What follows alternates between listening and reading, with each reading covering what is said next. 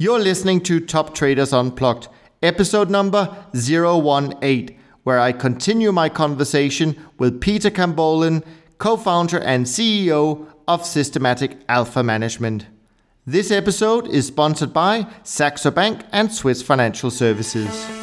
Welcome back to Top Traders Unplugged, where the best traders in the world come to share their experiences, their successes, and their failures. Let's rejoin the conversation with your host, veteran hedge fund manager, Niels Kastrup Larsen.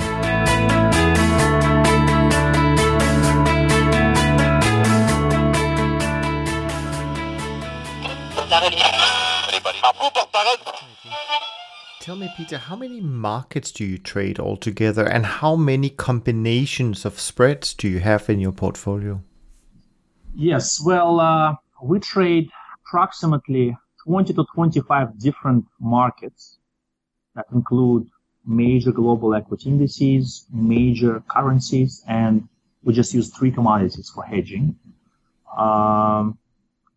We trade about 20 to 30 different spread combinations, but each spread we trade in a variety of different sub-models, up to maybe 20 actually.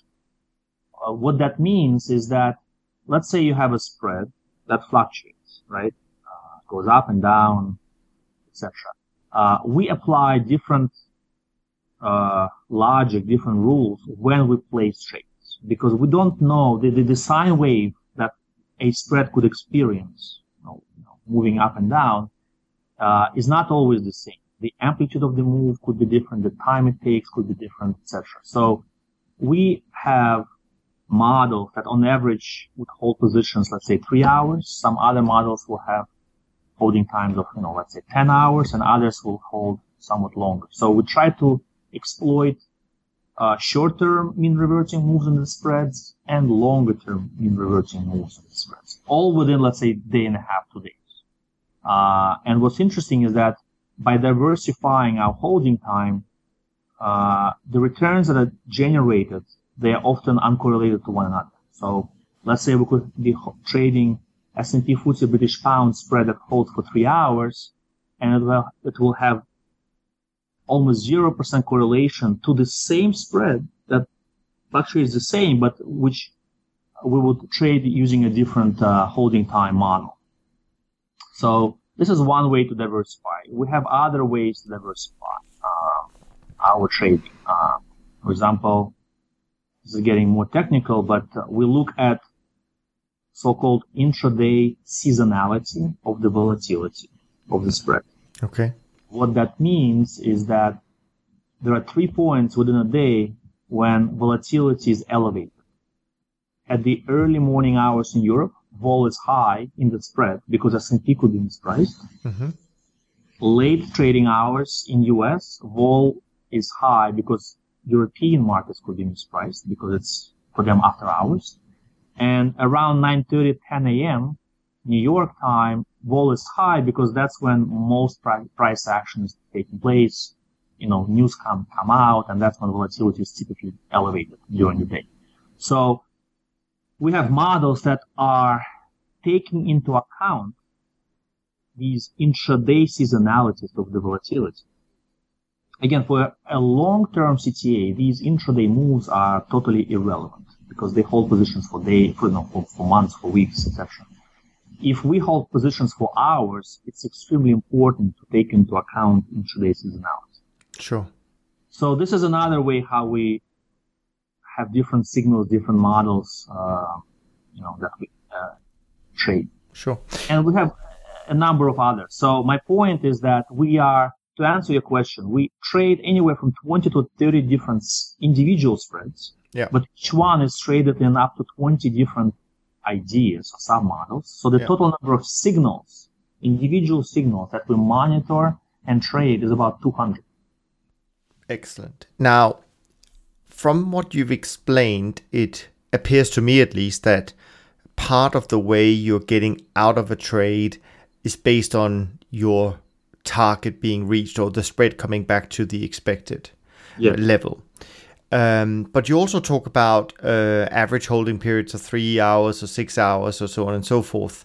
Right. What triggers the exit if you haven't reached your profit level and you haven't been stopped out? Is it a time? Is there a time exit? We don't have a time stop, but imagine a moving average or mean of the spread. Mm-hmm.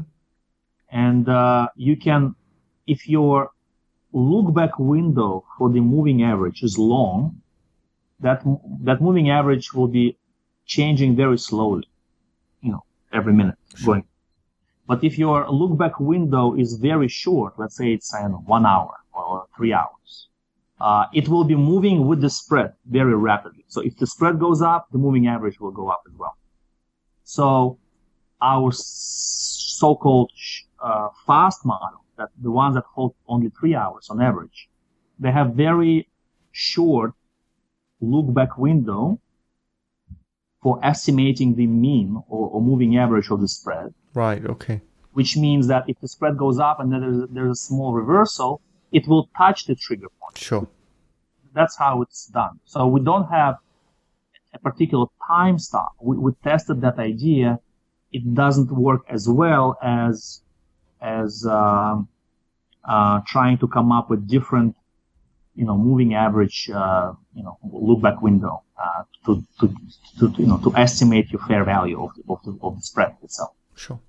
Now, staying just again a little bit with the trade and the model and so on and so forth, I wanted to ask you about how do you size your position? How do you work out, how much to put on in terms of these signals? Well, the way it works is from the top to bottom. We know our overall assets under management figure. Sure. We also know what is the maximum exposure we would like to have if, let's say, all the models hit the trade in the same direction. This is our some target that we have that we will not reach. Sure. That defines how much risk we would like to trade overall. Then we look at 3 geographical regions. I mentioned before we trade Asian spreads, sure. Asia against US, Europe against US, and US against US, or Canada is part of the North America. So we would break our risk among the 3 geographical regions, and that is done based on historical returns, our expectation of returns, quality of the returns, and for historical reasons, I would say 55 to 70% has been allocated to the European spreads. Anywhere from 0 to 10% to Asia, and the balance is North America. Once we determine that, and that review is done roughly every 3 months, we assign individual risk level to each country that we trade within a particular zone. Let's say in Europe, we currently trade UK, Switzerland, France, Germany, and Eurostoxx 50. So 5 markets. Mm-hmm. So risk is assigned to each one. Maximum risk again, depending on our, historical P&L, our backtests, and various other tools that we use. And then within each country, we have a number of different signal spreads, as I described before. Mm-hmm. It could be up to 20 to 30 for each country. And then risk amongst these individual signals is allocated using an optimizer that we use that looks at 1 minute real return of these spreads over the last 4 or 5 years, and it tries to assign more risk towards those models that not only produce best returns, but also that are uncorrelated to the other models in the same set of portfolio. Mm-hmm. So we do not have even risk allocation, to answer your question. Sure. Have certain preferences in terms of the, geographical zones, in terms of the particular countries. For historical, reasons, we like US, UK spreads the most because they are most stable and most highly correlated. Yeah. And then within each country, we allocate risk based on our optimizer that we have build proprietary. And how many trades do you end up doing in a day on average with all these so out of models? Roughly 200 signals, maybe depending on the volatility, on average we would have maybe 20 trades a day. Okay.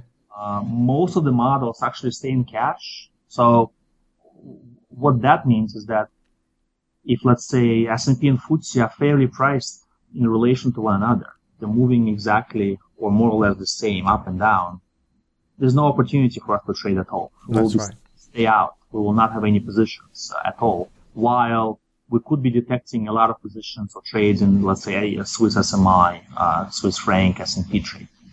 So if you look at our portfolio, day after day, it's not stable. It's changing all the time. We are not invested in all these markets all the time. We are arbitrageurs. So if we detect a mispricing, we will come in and provide liquidity. Sure. And you gave a good example before where you had, say, the FTSE, the S&P, and then you had the currency side to things, which Yes. you mentioned was kind of I think you mentioned the word hedge component. Is there always this hedge component in the models? And if so, when you look at the P&L overall, how much of the P&L or return stream actually comes from the hedge component of the spread, if I can put it that way? When we look at the P&L, we look at the P&L for the full spread. We do not try to understand, or we don't care if the P&L came from the equity market or the currency market. Okay. For example, we could be losing on the currency leg, but that currency leg will generate extra return via the index legs. So we don't dissect the returns coming from all three legs of the spread. We look at the spread itself. Okay. And in terms of risk, open risk, I mean, I don't know whether it's possible to give an indication, but if you operate stops on all your positions, which is my understanding, can you say something to the point about what is kind of the daily open risk budget, meaning if everything, I mean, because you might use value at risk, I don't know, as kind of a something you look at, but my experience is that value at risk works great until the point when it doesn't work, and it usually is when the markets get very volatile and there's a crisis. So can you talk about how much open risk, meaning if everything got stopped out in a day, what kind of risk budget do you run? Well, let me talk about the average risk that we're running and the worst outcome that we've had over the last 14 years. Sure. So the average exposure in our single leverage share class of the fund, we have single and double leverage. So in the single leverage share class, which has a 7% roughly annualized standard deviation. Okay. We are on average 60% in notional exposure long, 60 short. So let's say on a $10 million account, we would have positions notional exposure of 6 million long, 6 million short. Sure. That's on average. Yeah. That translates into a margin to equity ratio of about 12%. Sure. Why so high? Because we have to pay full margin for the long side. We spend about 5% on the long side, 5%, let's say, for the short side, and about 1-2% for the currency or commodity hedge on top. Sure. That's how we arrive to a 12% average margin to equity. And this margin to equity cannot be compared to a long-term directional, let's say, trader. Of course. They pay, one margin for one position, and it's in a directional position. Sure. So our stop loss levels are set around roughly 2% from the entry price. So let's say we put on a spread position, we can potentially lose 2% of the risk given to that spread, not on the portfolio, but to that particular spread. In terms of the worst day that we've had, and I think it happened in 2008, when I remember S&P was moving by 40 points in maybe 1 minute. Wow. Yeah, there were days like this. So the worst daily P&L was minus 2.2% realized. But on average, our daily returns are 0.2, 0.3, 0.4% up, down days. Sure. Now, I wanted to shift gear a little bit, but staying on the point about sort of risk, I want to touch upon drawdowns because, perhaps a lot of people are not aware of it, but, CTAs in particular spend most of their time in some kind of a drawdown, and probably only about 20% of the time at, reaching new equity highs. So I wanted to understand a little bit about the drawdowns you've experienced, whether, what you've learned from them. I know you mentioned earlier you made some changes after one of the drawdowns and what you've learned from them. And also whether you think the drawdown profile of the program has changed with the changing of the environment that we've seen in the last few years. Yes, one of the important modifications that we introduced in 2011 was a deleveraging mechanism, where if we reach a 5% drawdown, peak to trough, intra-month, not necessarily at the end of the month, sure, we will start reducing risk. Initial deleveraging is done by 25%, and it is done in those markets or spreads that are causing the drawdown. Okay. If we are reaching a 7.5% drawdown on the portfolio level, we will increase the deleveraging to 50%, and then the deleveraging is done across all the spreads, not necessarily only the ones that are losing money. Okay. And by doing that, we are basically trying to control the depth of the drawdown, because if you're trading less risk, it's harder to lose more and more money.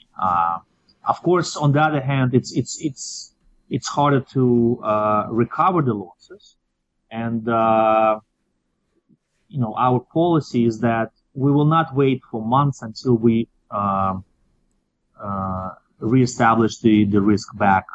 If we're seeing a recovery, if we're seeing some positive statistics, we will slowly put the risk back on, with the expectation that the recovery will be in full force, and we will quickly recover from a drawdown. So we believe that such deleveraging approach is helpful, especially during crisis times, because sometimes there will be these so-called black swan events, like for us in 2011, which were never part of the history, and estimating them or predicting them is sometimes next to impossible. So if you don't have these deleveraging mechanisms, you could be having major problems, in your drawdown. Sure. So this is what we're doing following 2011 experience that we had. And in 2011, our drawdown reached 19% at the worst point, although we ended the year minus 11%,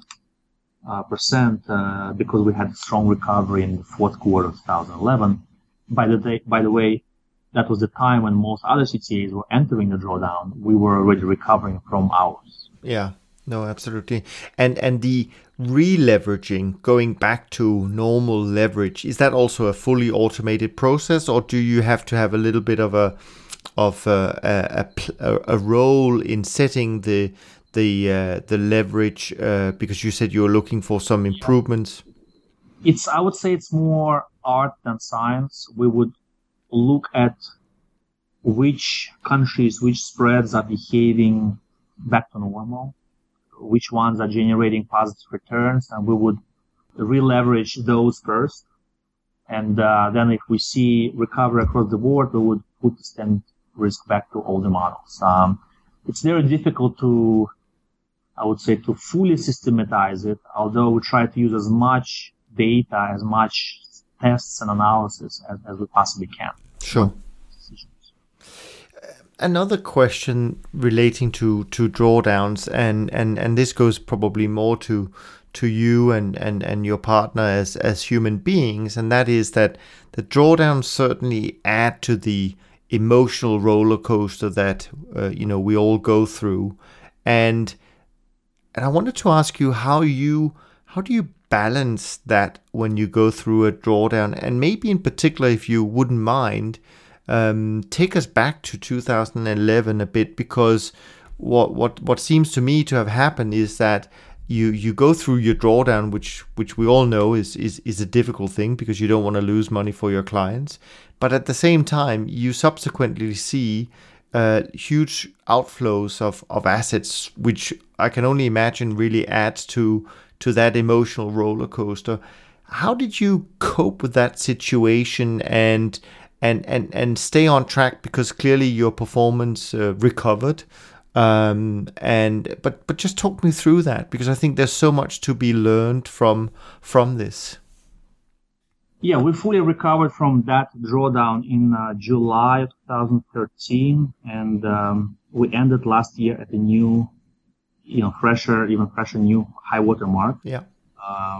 Again, very few CTAs can say that they have absolutely returns.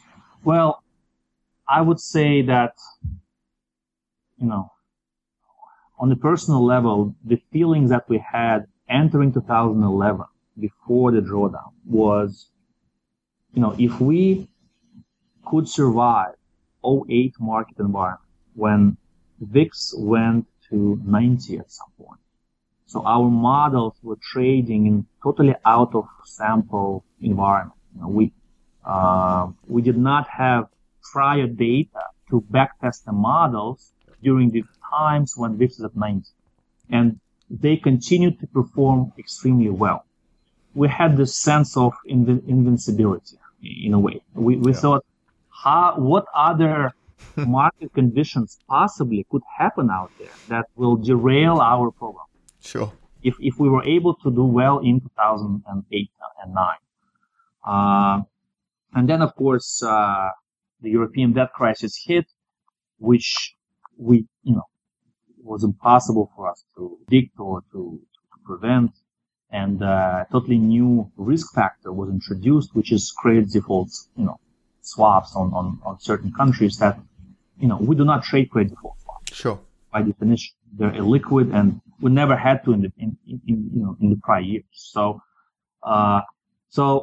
when we were going through our initial drawdown in 2011, first, couple of months, 2-3 months, we thought that, well, once in a while, we do have negative months. Obviously, we have some, bad streaks of returns, and we did not think that we could potentially have a drawdown that would last for 6 months. And then after 2-3 months, we realized that this is something totally different. We have to address the situation.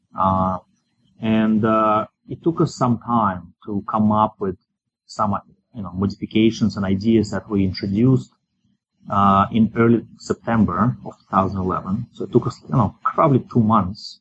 I wish we could come up with them earlier, but we just, it takes time. It takes time, yeah. Yeah. Plus, I wish we had these deleveraging rules then that would prevent us from, experience such a deep drawdown. But again, I think I mentioned this point before. The experience of 2011 made us stronger as a firm, I believe. And even though we have less assets under management, as a firm, we are a better manager. Yeah. And I would, if there's some, new managers coming out with 2-3 year track records that look outstanding, I would be very cautious because, every manager that has a 10-year track record had difficult time at some point. And the question is, how do they react to a drawdown? How do they react to a situation like this? And are they strong enough to withstand? Are they smart enough to improve? Yeah. And sure. In our case, we had, before 2011, we did have one drawdown of about 10% in late 2007, early 2008. So that was our second drawdown. And we recovered from both in a very, strong way. And my point is that going forward, like for example, in 2014, right now, we are having a drawdown. And I believe that, if you believe in the manager, if you believe in their ability to stay in the game, the best time to invest actually is not at the new high water mark.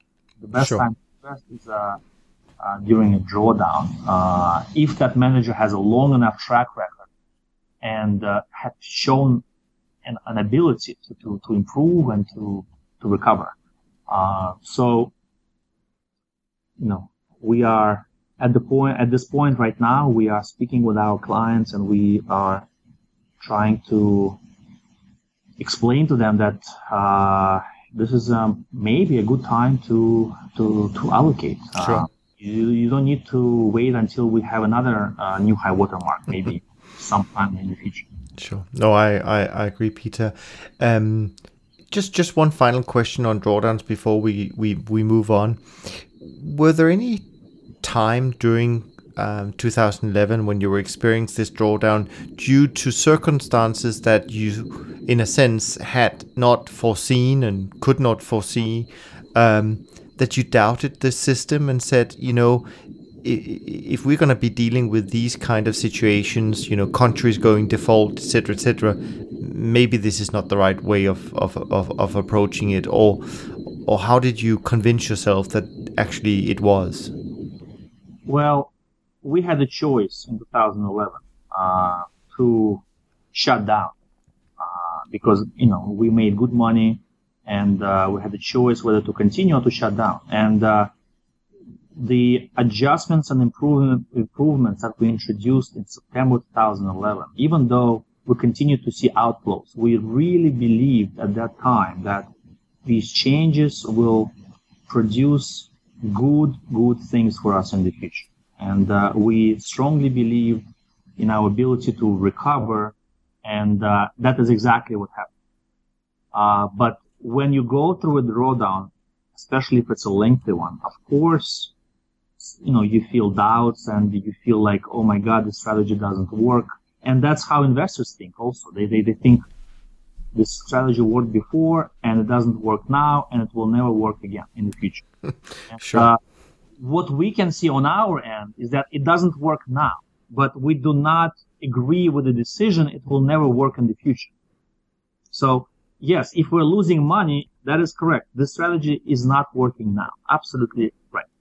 But the difference is investors often believe that it will never work again.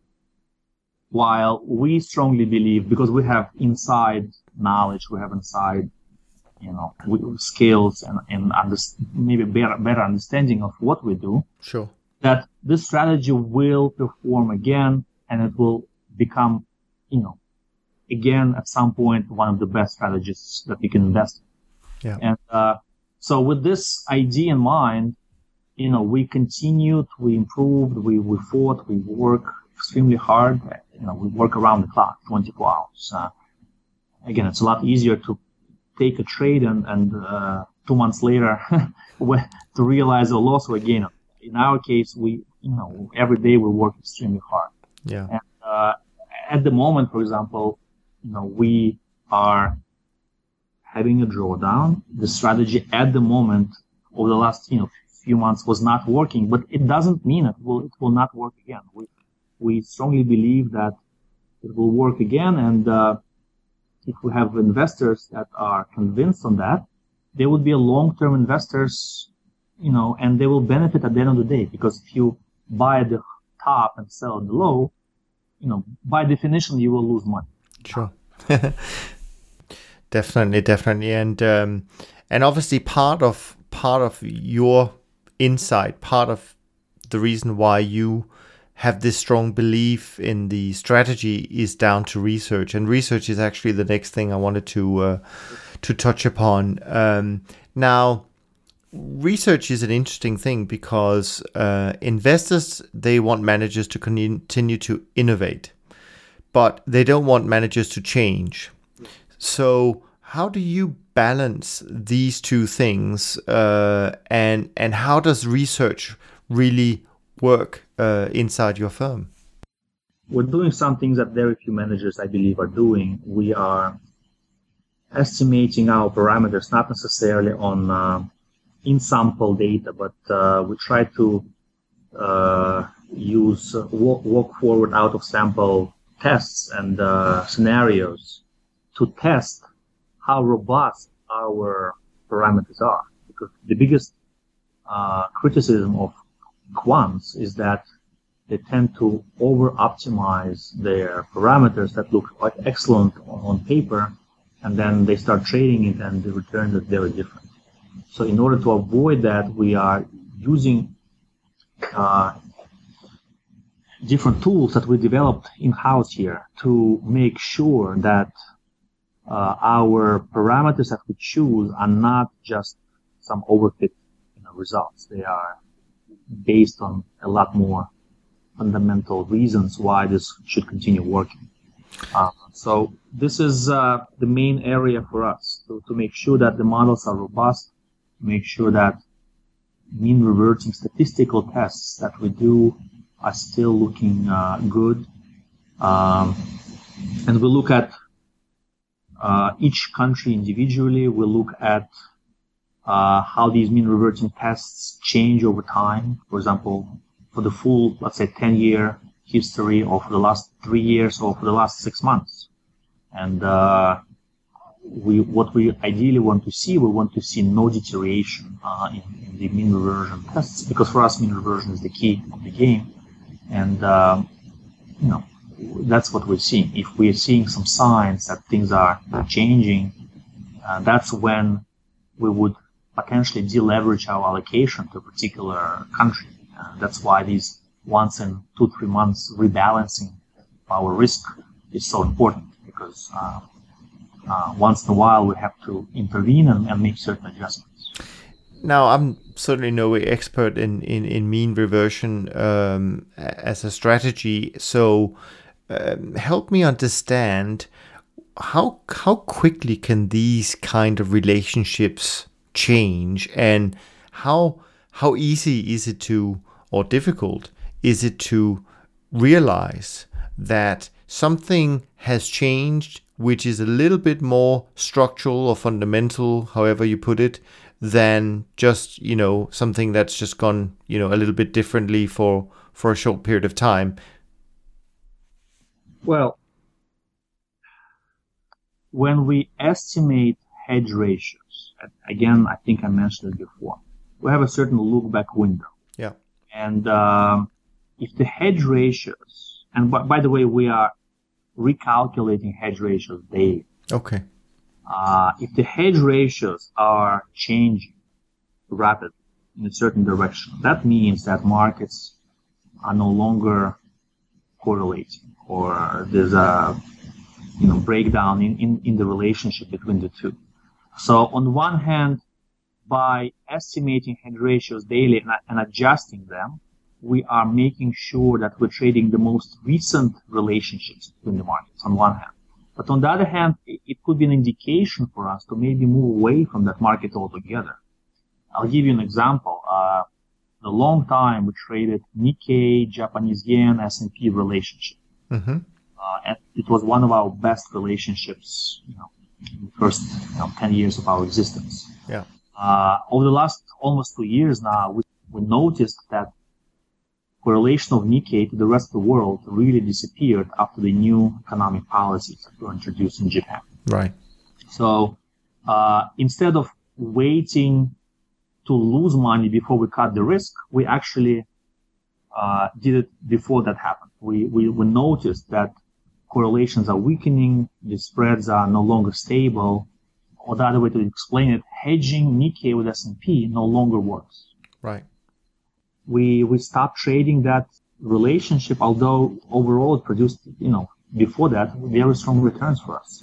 And so on one hand, we try to be dynamic in how we hedge as we trade based on most recent relationships. On the other hand, if these changes are too strong, we will ultimately cut the risk and stop trading.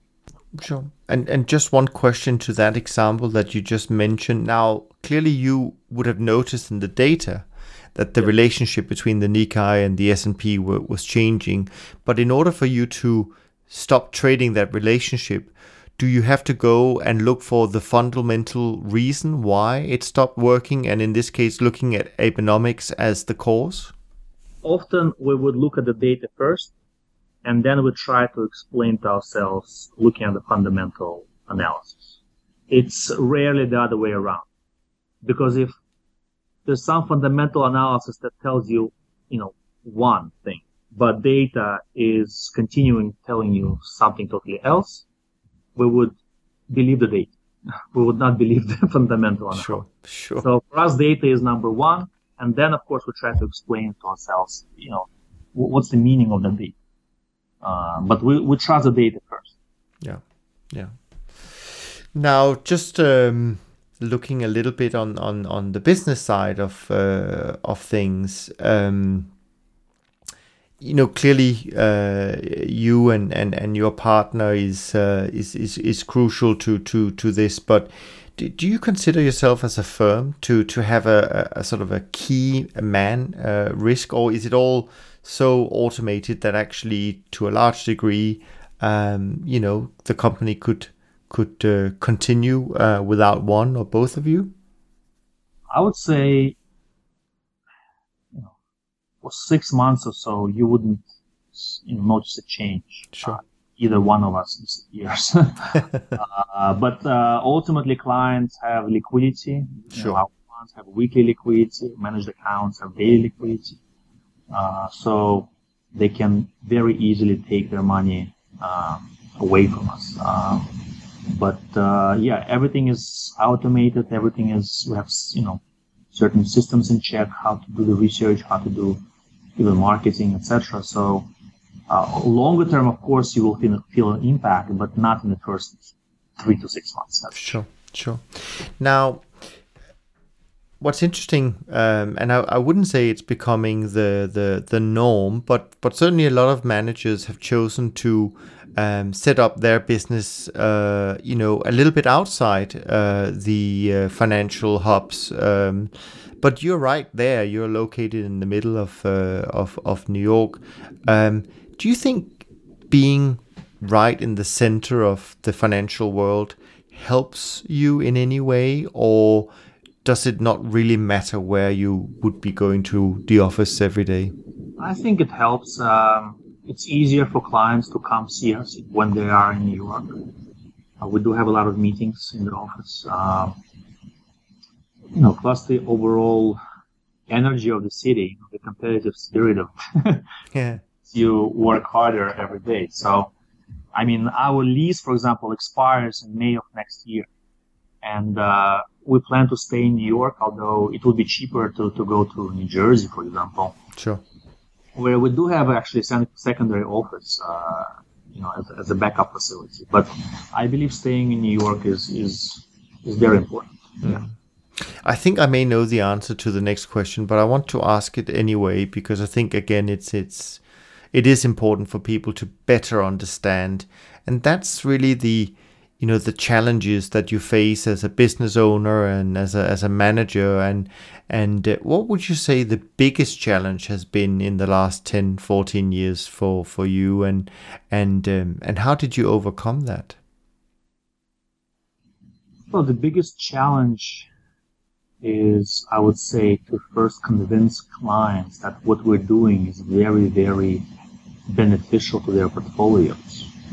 And it's quite upsetting to see them leave sometimes after, a drawdown, because if they believe in the story, they believe in the long track record, and if they believe in our uncorrelated properties, they should expect us to have sometimes negative months when their other managers are doing fine.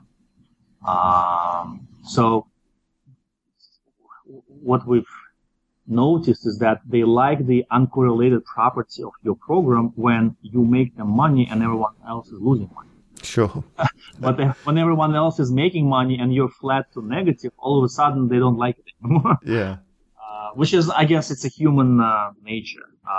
But we highly, highly appreciate those investors that are for the long haul, and we hope that in the future we will get more of those managers, especially given the fact that we have 10 years of audited track record in the fund. I think smart institutional investors will recognize it and will have a better understanding of our returns going forward. Yeah, and I think on that note, which is quite interesting, and I think we, as an industry, maybe we haven't been good enough at explaining to investors, why they should invest with us, because it's been the same argument that's been used, and clearly they're not strong enough because we know that money has been flowing out, and I think actually today in our conversation, what you've done so far, is quite important, because in my experience at least, a lot of people, a lot of managers are very good at explaining how they make money and what they do, but they never really explain why they do it.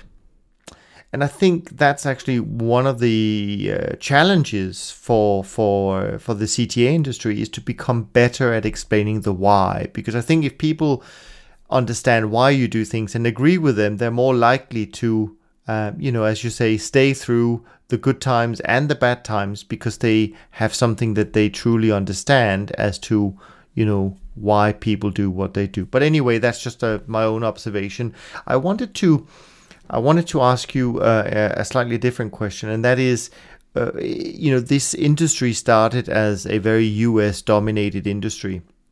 And certainly most of the famous managers, 10, 15 years ago were predominantly based in the US. But it seems to me that the last 10 years, European managers have actually created much bigger firms than many of the US legends have. Do you have any observation as to why the European managers have become more favored, or have been able to grow their businesses much better than you in the US-based managers? Well, maybe it's related to the investors and investors' appetite. Because when we were starting the fund, up until 2007 or 8, most of our clients were European investors. Okay. We gathered U.S. Assets, after we had 5 years in the fund, roughly. In track record. So I think European investors are more open-minded. They're willing to look at different things, and maybe that's related to that. That's just from our experience. Other than that, I don't know. Maybe Europe have smarter brains than US people, but it's a joke, of course. Sure. Now, I've got a couple of more questions in this section, and then I wanted just to go on to the final area of my questions. But I wanted to ask you firstly. You know the CTA industry well. I accept you do things in a different space compared to many other CTAs. But if you were going to ask a question of my next guest here at Top Traders Unplugged about their strategy or their firm, what would you ask them?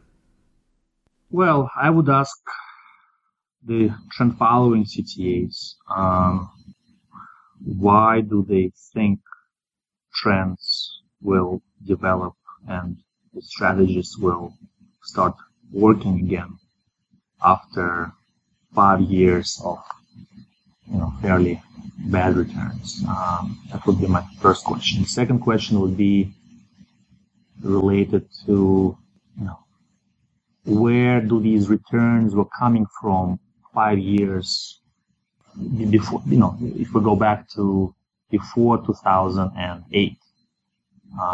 Because, as you know, CTAs do not use most of their cash for trading. The margin to equity on average, let's call it 15%. Sure. Which means that 85% on average is sitting in cash or allocated to some, instruments that produce some yield. And before 2008, we all know that if you were to buy a T-bill, let's say 90-day T-bill, it would pay you 3, 4, and at some point even 5% return annualized. Sure. Over the last 5 years, returns on cash holdings are zero. So my biggest question is to CTAs in general, what percentage of their gains before 2008 came from cash returns? And in my estimation, it could be well over 50%, which is a problem, because if the low interest yield environment stays, it means that for the next 5 years, CTAs might not produce this extra cash return that they were generating on the T-bills, let's say. Sure. True. Now, I also wanted to ask you another question, which I think is really, really important. And that is, you've been in hundreds of due diligence meetings, and you've probably had as many conference calls and so on and so forth with investors and potential investors, answering thousands of questions. But yes, I want to ask you, what is the question in your mind that investors should ask you, but they never do? And this is in a sense to help them better understand your strategy. Is there something they're missing? Because part of why we're having this conversation today is to trying to ask different questions than the typical questions you get. I believe investors are too focused and too concerned about so-called headline risk. If they invest with blue chips, they know that if they lose money with blue chips, no one will say a word because, a big firm lost their money. Things happen. If they lose money with a smaller manager, it could be a problem, because people around them might say, well, why did you allocate to this manager? And why did you lose money with that manager? So I think investors should first be concerned about how liquid their investment is. Are they controlling the money? Let's say it's a managed account. They clearly control the money. If they invest via the platform, let's say Deutsche Bank, they clearly are safe.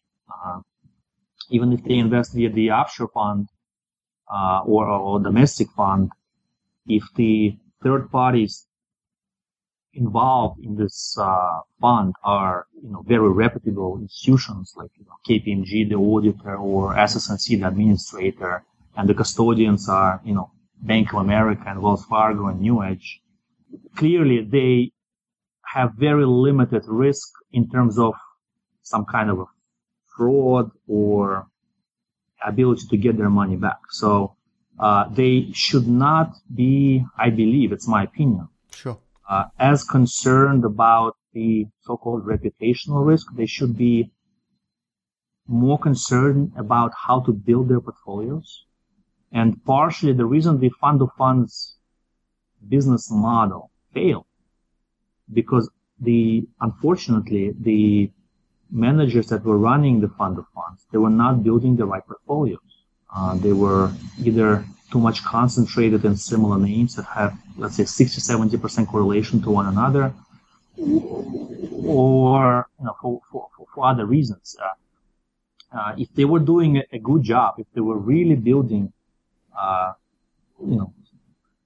portfolios that would withstand difficult periods for different managers. I think the whole concept, is a good concept. It's just, it was not applied properly. So I would say if investors are convinced that their money is safe, they should be more concentrated and concerned about a particular strategy and how it performs and how it adds to to their portfolio, rather than looking at some potential headline risk that might never be realized. And at the end of the day, they could be suffering in terms of the real returns for their investors. That's a pity, I believe. Sure. No, absolutely. Now, the final section that I have is something I call general and fun, so a little bit sort of outside the norm and not specifically related to a model or trading program. But I just want to ask you a couple of things that might be useful for people to understand. And one of the things I wanted to ask you is just for the benefit of people who are listening to this and hoping to become the next systematic alpha, and that is, what does it take to become a great trader or a great CTA in your opinion? I think you have to have an edge of some sort. In our case, we are occupying certain niche of certain trading model that we believe is sustainable, but I'm sure there could be other interesting niche ideas that are not exploited at the moment. So for new people that are entering this area, if you have the right idea and if you believe that you are better at that idea than others, and if you work extremely hard, ultimately you will become successful. The road is not easy by any means, but if you are different from others, that's the only way, I believe, to succeed. Sure. And since, as I said in the very beginning, this is also about getting to know you as a person to the people listening. So I wanted to ask you a little bit of a sort of a different question, and that is, do you have any sort of personal habits that you think have helped you become successful in this business over the years? Well, just trying to keep my head clear. I as I said before, Alexei and I have very different skills. I do not have quantitative skills at all, even though I talked about our research and how to do things, but I'm scratching the surface. Alexei is the real quant. Yeah. My biggest strength is, I mentioned it, it's so-called common sense, trying to understand what is good, what is not good, what makes sense, what doesn't make sense. And sometimes I am involved in our research process by simply directing our research where to look at or what kind of ideas to possibly exploit. I personally cannot backtest them myself. Sure. I don't have the skills, but I have this ability to see things and to challenge certain things that we do and to pinpoint some other areas that we could be underlooking or we should improve. And this is my contribution to the research, I would say. Sure.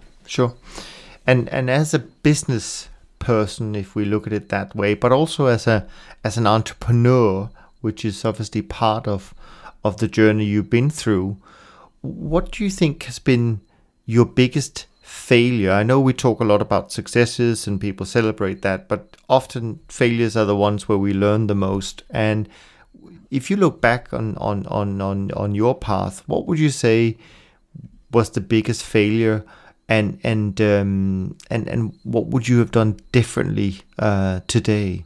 Well, the biggest failure, no question, happened in 2011 when we were unable to hold the assets that we had.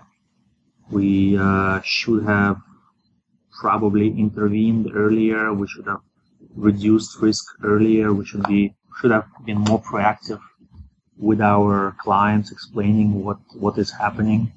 So before 2011, we had very few mistakes, I would say. And that's why we were able to grow our assets to a very sizable amount. And in 2011, as you mentioned before, it was a combination of bad performance, totally new environment, and assets leaving that unfortunately we did not handle the way we should have in retrospect. At the same time, all the changes and improvements that we implemented made us stronger. Our team is intact. Most our members have stayed with us for 6, 7, 8 years, so I'm happy about that. Yeah. And overall, and again, I will repeat myself, I strongly believe that we are a better firm, a better manager. We would do better things today compared to 2011 when we were a lot bigger. But it comes with, I guess, experience, and I think we have a lot of it, you know. Absolutely. And in order to end on a high note, I want to my last question to you, where I've had some interesting answers, let's put it that way, from other guests. I wanted to ask if you could tell me a funny fact or a fun fact about yourself that most people don't know about you. And I can reveal that some people have told me that they've been in movies or they do impersonations of you know, so it's been very varied. But if there's something out there where you say, actually, you know, this is something that most people wouldn't know about me, is there anything you can share? About 10 years ago, I was writing lyrics, which I believe are very, very good, although I started writing them in 94 and I stopped writing them in 95. What the? So 20 years ago. Wow. And when I read some of these lyrics to some of my friends, they are shocked how good they were, and they're asking me, why don't I do it again? Yeah. And it's hard to say. I had inspiration and it disappeared. 20 years ago. I'm a business person now. I was a young boy then. Play guitar. I like to sing. Lots of things I can tell you about my person, but maybe some other time. That would be that's for our next podcast. Peter, I wanted to before we finish, I wanted to ask if you could tell the listeners what's the best place to reach out to you and learn more about your firm and, of course, the new offering that you're coming out with in terms of a UCITS fund. Well, we do have a website, systematicalpha.com. We also have our marketing director, Sandy Chotai, who can be reached at 646-825-8075. He is very good in explaining what we do, how we do things. We are coming out with the UCITS project, with UCITS fund. Very few CTAs have UCITS because their programs do not apply under the UCITS rules because a lot of them trade commodities. And in our case, most of the trading that we do is in global equity indices and currency futures. And basically, we will be doing the UCITS project for two reasons. A, demand from European investors, and B, from the regulatory standpoint, it's becoming more and more difficult for US-based managers to come to Europe and to market themselves. Once we have UCITS, it's not a problem at all. So this is why we're doing it. But yeah, we have our website. We have a very good in-house marketing director that can answer any questions. And so please reach out and we will respond. Sure. Fantastic, Peter. Thanks ever so much for your time today. And also thanks for, I think, a great conversation. I really appreciate that you've been very open and willing to share your insights and your views on on the evolution of your firm and your strategy as well as the industry as a whole. I think that is so important. So I appreciate that, and I hope that our listeners will find a way to thank you as well, whether it's social media or by contacting you directly. And of course, the listeners can find a lot of details about our discussion today in the show notes on the website, toptradersunplugged.com. And I hope we can connect at a later date and see where you are and all the great work that you do. Sounds excellent. Thank you. Thank you so much. Take care, Peter. Ready to learn more about the world's top traders? Go to toptradersunplugged.com and sign up to receive the full transcripts of the first 10 episodes of the show, and visit the show notes where you can find useful links to other amazing resources. Thanks for listening, and we'll see you on the next episode of Top Traders Unplugged.